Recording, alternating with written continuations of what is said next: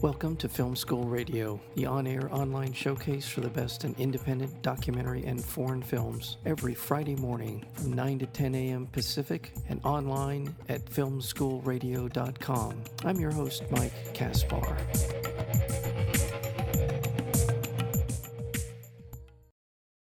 For 8 years, Melati Waizen has been fighting the plastic pollution that is ravaging her country, Indonesia. Like her, a generation is rising up to fix the world. Everywhere teenagers and young adults are fighting for human rights, the climate, freedom of expression, social justice, access to education, and dignity. Alone against all odds, sometimes risking their own lives and safety, they protect and denounce and care for others. The film is called Bigger Than Us, and the director, producer, Flore Vasseur is joining us, as well as Melati Waizen and Mary Finn. The last two are subjects in the film, this wonderful documentary film, because if we're going to change our current situation, the people that are in this film and so many more are going to be the reason that we do make these changes. So thank you so much. The film, again, Bigger Than Us, and to all of you, welcome to Film School Radio. Thank you so much for having us. We're excited to be here. Thank you. And I'm reaching you in France. You're at the Cannes Film Festival. Congratulations on screening there. And one of the reasons I bring that up is because this is an international platform, much more than I think any other, maybe any other film festival in the world, is where the world comes to watch film. And I think for you, that's wonderful. It's a platform, it's an opportunity. It begins a dialogue. As Greta Thunberg has started us down this road for young people being involved, I'm so grateful that you are. And I will start with you, Flore. How did this film come about? What inspired you to make this film? There's two things. The first one is that I've been writing for 15 years, trying to document the end of the world as we know it, and how people, activists, entrepreneurs, artists were trying to offer solution. And I've been doing books, I've been doing TV documentaries, I've been doing journalism work for big media outlets, and none of the things that I've been doing had any impact. I loved it, but it doesn't change the game at all. And because I was trying to convince adults, and the adults that I was trying to convince, even with my work with Edward Snowden, the adults were always telling me, yeah, the work is great. Edward Snowden is absolutely incredible, but I will never be able to do what he is doing because I'm not him. I do not, and I've seen the adults, putting so many restraints and having this inner resistance every time I was trying to instill change. So I was really trying to almost quit, this job, like saying, yeah, I'm not going to spend my life trying to instill change if nobody is listening to it. And at the same time, I have two kids, but my son, 7 years old, asked me the question that all the parents fear, which was, Mama, what does it mean that the planet is going to die? So not only was I in a position where my work was not useful, but on top of that, as a mother, I was not even able to answer my son's question. And answering my son's question became the most important thing I had to do. And on the very first day that he asked me this question, on the afternoon, my best friend sent me Melati's TED Talk with her sister, Isabel. You were like, 16 at the time? And they were explaining what they were doing in Bali. And I said, yeah, well, this is the kind of story I need to tell my son. So I contacted Melati. I had this opportunity to go and film her for an Arte documentary, French-German TV. And I thought, I was just going there and meet these girls and answer my son question and go back to my regular big subject for adults like corruption, etc., etc. Except that when I met Melati, just blew me away, like the level of energy, the passion, and the wisdom. At such a young age, I immediately thought about all the adults who were resisting the very narrative that, yes, we can do things, like the argument that you are not Snowden. Yeah, maybe I hear that, but you are or you have been a kid. So what is it that, I mean, it was the most compelling thing. And so we get along, I guess. And I had this idea of going further, because I enjoy it so much. And I thought there was a even bigger story than these Indonesian girls, that they were part of something even bigger than that, the enormous work that they were doing, because this youth activism was not only in climate, but also with Mary on a migrant crisis, and freedom of speech, and education, and women's rights. And so it was everywhere. It was distributed, but us journalists and filmmakers were not listening, and we're not looking at in the right direction. So this is why I did that. And I'm sorry I've been. I'm going to go to Mary Finn. She is the young woman who has been a part of going out into the Mediterranean to help facilitate the people fleeing from countries ravaged by war, by climate. So many different elements are coming into play. And Mary, I think your story is such an important one, because in some ways, this is where the world is going. You are on the forefront of something in terms of migration, mass migration. Right now, it's been generally about Syria, the civil war, unrest in the Middle East and Libya. Those things have been happening, and the world is somewhat focused on that, has been focused on that. But as we see in Jakarta, a city that's sinking, literally sinking into the earth, as we see all over the world, Bangladesh, so many countries around the world are on the verge of literally millions of people being displaced. And what are we going to do? How are we going to deal with it? And we're not doing a very good job now. And I fear for the future if we don't start to do a better job. But what you're doing is in the forefront. So I want to talk to you about why you got involved in this particular issue and what motivated you to go out into the Mediterranean to help save people. I think just following on from what you said, I really believe that this is just the beginning of the climate crisis and a massive migration crisis merging and becoming part of like one massive crisis, because we're going to start seeing way more climate migrants, and we already have started seeing people that literally cannot live in the places that they live anymore. And we are fortunate enough to live in some of the most temperate climates in the world, and we're going to be a hotspot for people coming, and that's fine, but we need to learn how to deal with it, and we need to plan ahead to be able to preempt what's going to happen, how many people are going to be displaced, and where they're going to be moving, and how we're going to integrate them into our societies and make it work.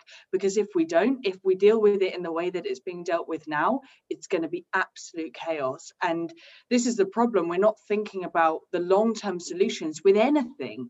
And really, that's what needs to be done now. And that's what we're fighting for, is like, let's take action now, but let's take action that's going to be long lasting for the future, and not just action that's going to last 1 year or 2 years, or like short-term little fixes to these problems that just basically cover them up, but don't actually really like propose and create a solution.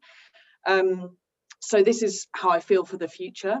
And as for the past, I kind of fell into this work. I wasn't ever aiming for it. It was just something that happened, and now I've set my intention for it to be my life. And I think that many of the young people in the film, and also not in the film, young activists and change makers around the world, feel this like dedication to their causes, because it's our life, and it's our livelihoods, and it's our world, and it's our families and friends and everybody around us. It's our humanity, and it means, like, what could mean more to you than that? Because it's our existence, and really that's all we have here. The planet would go on fine without us. Actually, if we all just left, it would be absolutely perfectly fine. It would bounce back and it would be beautiful. But what we need to protect is our livelihoods on this planet, alongside fixing the damage that we've already done. And I can't think of anything else that I would want to do, because for me, this is the most important work to do. Thank you. Thank you for doing it. And one thing real quickly before we go to Malati, and that is, it's barely mentioned, but the war in Syria was started over a climate related Yeah. issue. Absolutely. Farmers were upset with water allocations. They went to the government, petitioned for help, and it turned into a bloody civil war. And I think that's, again, I think we're really talking about, in some existential way, not only a threat to people who are growing up in this world now, but we're talking about a threat to the nation state. I don't know how a nation state survives a migration of 5 or 6 or 10 or 20 million people across these borders. I literally don't know how that's going to work. And when you're talking about massive unrest and civil disorder, this is what I fear. I hope it doesn't come to pass, but I fear that's where we're going. Yeah, and building higher fences and bringing in more police is not going to be the way to deal with it at all. And that's the way that we're heading, and it's just not right.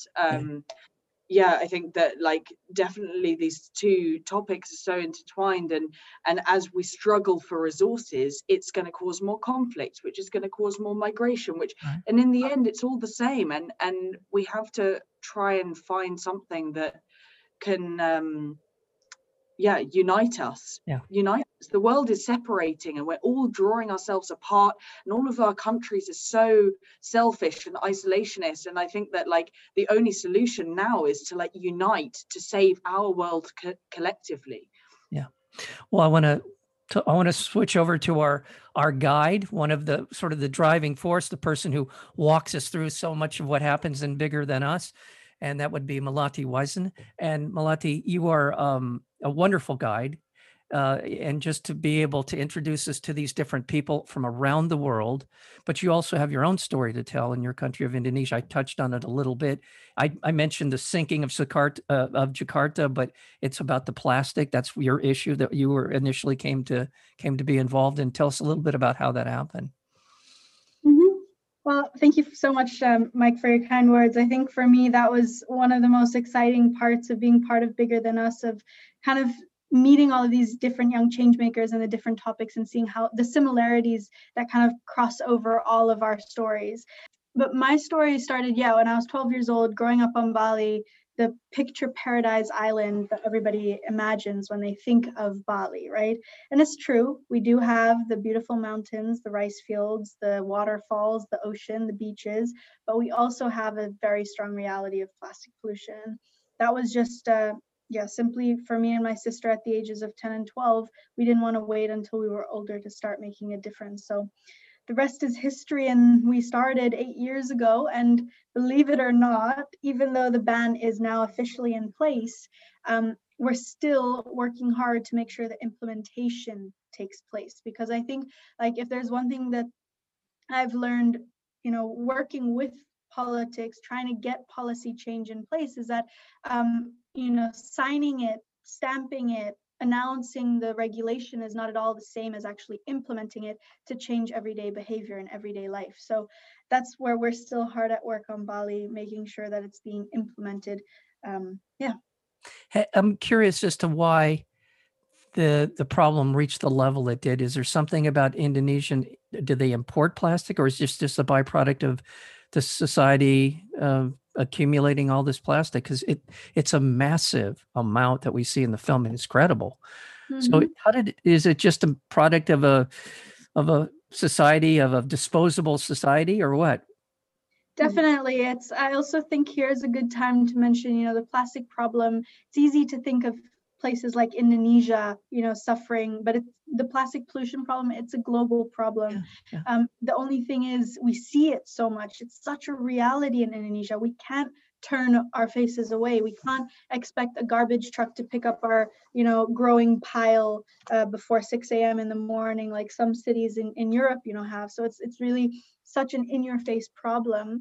And I mean, I guess the reason, or what I've come to learn of why plastic, is as bad as it actually is for two big reasons. It's cheap and it's easy. And it has created this comfort for us that nobody wants to let go. And I think it's kind of interesting as well throughout the film that you see this narrative of, challenging the status quo, challenging the comfort zone to really be able to create change. Yeah, a not so fun fact, and that is that as oil companies are beginning to diminish in their ability to pump it out of the ground and turn it into gas, and is that they're now putting their efforts into plastic because plastic essentially is a petroleum-based product. So now they're focusing, as the world begins to find solar and other alternative energy sources, they're putting a lot of their efforts now into promoting more and more plastic usage because that's where they're going to make money. So it's not going to go away. It's going to be a heavy lift to get a handle on all of these things. But thank you for your work in this realm.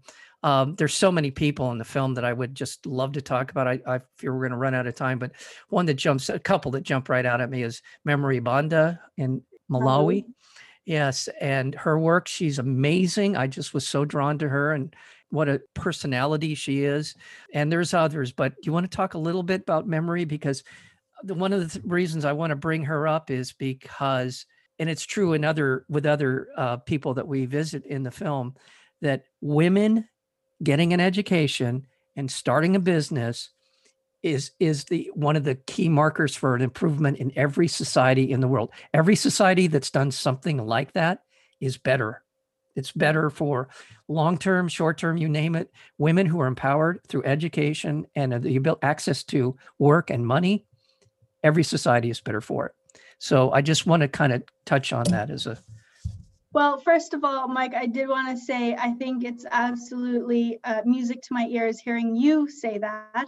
I think it's definitely true. We need to empower and we need to prioritize, giving space to women to continue their education, finish their education, and then thrive in communities.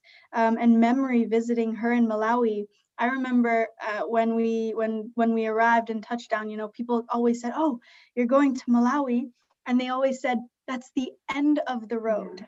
Right. Okay. And I remember that term kind of thinking, oh, what do they mean by that? But because when I met and when I saw and when I, driving through the roads there, it was so full of life. And the work that Memory does, it's central to everything in life, everywhere. Because exactly that, how important it is to empower women and how important it is to make sure that they feel supported all throughout their life. Meeting Memory is so special. Most of the world's work is done by women, no matter what anyone tells you. Most of the world's work. And I also want to mention Winnie Tushabe in Uganda. When we talk about empowering, kind of giving people the access and resources to be able to produce their own material, own work and sell it in market, again, birth rates go down. All kinds of markers for a better society get better when women are doing what they do and paid for it, not unpaid work, right? Yeah. Well, I'm going to go back to you, Flori, because there's just so much here. I assume you're in Cannes for the premiere. Any feedback? What kind of responses are you getting, reception regarding the film? How is it? I'm not the very best position to talk about that because this is my first feature film. That's my first time in Cannes. So every day is like every minute is a surprise. I'm totally virgin in this exercise. So for me, it's like being in Wonderland, honestly, with people. I think people are ready for this kind of content and of proposal. We're going out tomorrow, Saturday night. I mean, it's just like crazy. I have had the opportunity to have Melati and Marie and Mohammad tonight again with me. So it's just like a reunion. It's a celebration. It's a milestone, and I also believe it's the start of something. As a producer and director of the film, I don't feel like we are at the end of the adventure. I mean, it's just beginning. That was the easy part, like filming and editing, even through COVID, it was the easy and relaxed part. And now it's gonna be the best, the most chunk of the work, the biggest chunk of the work is gonna be now. being in Cannes for the moment, I'm really with Melati and my crew and Mary, and we have fun and we work a lot. It's a lot of work because again, I think it's a film that is kind of special in a very special time. I could not agree more. Well, I want to thank all of you for your time. I know it's been a busy Well, thank day. you. Thank you for spending some time with us. The film again is called Bigger Than Us, and we've been talking with our guide, and also one of the people highlighting the issues that are near and dear to her country, and that would be Melati Wijsen, as well as Mary Finn, who is doing God's work in the Mediterranean in terms of not only helping save people, truly save people, but also bringing attention to something that it's coming, people. Mass migration is coming, and we need to figure out how we're going to deal with it. So I want to thank all of you for your work and for this film, Bigger Than Us. Thank you so much for being here. Thank you, Mike. Thank you.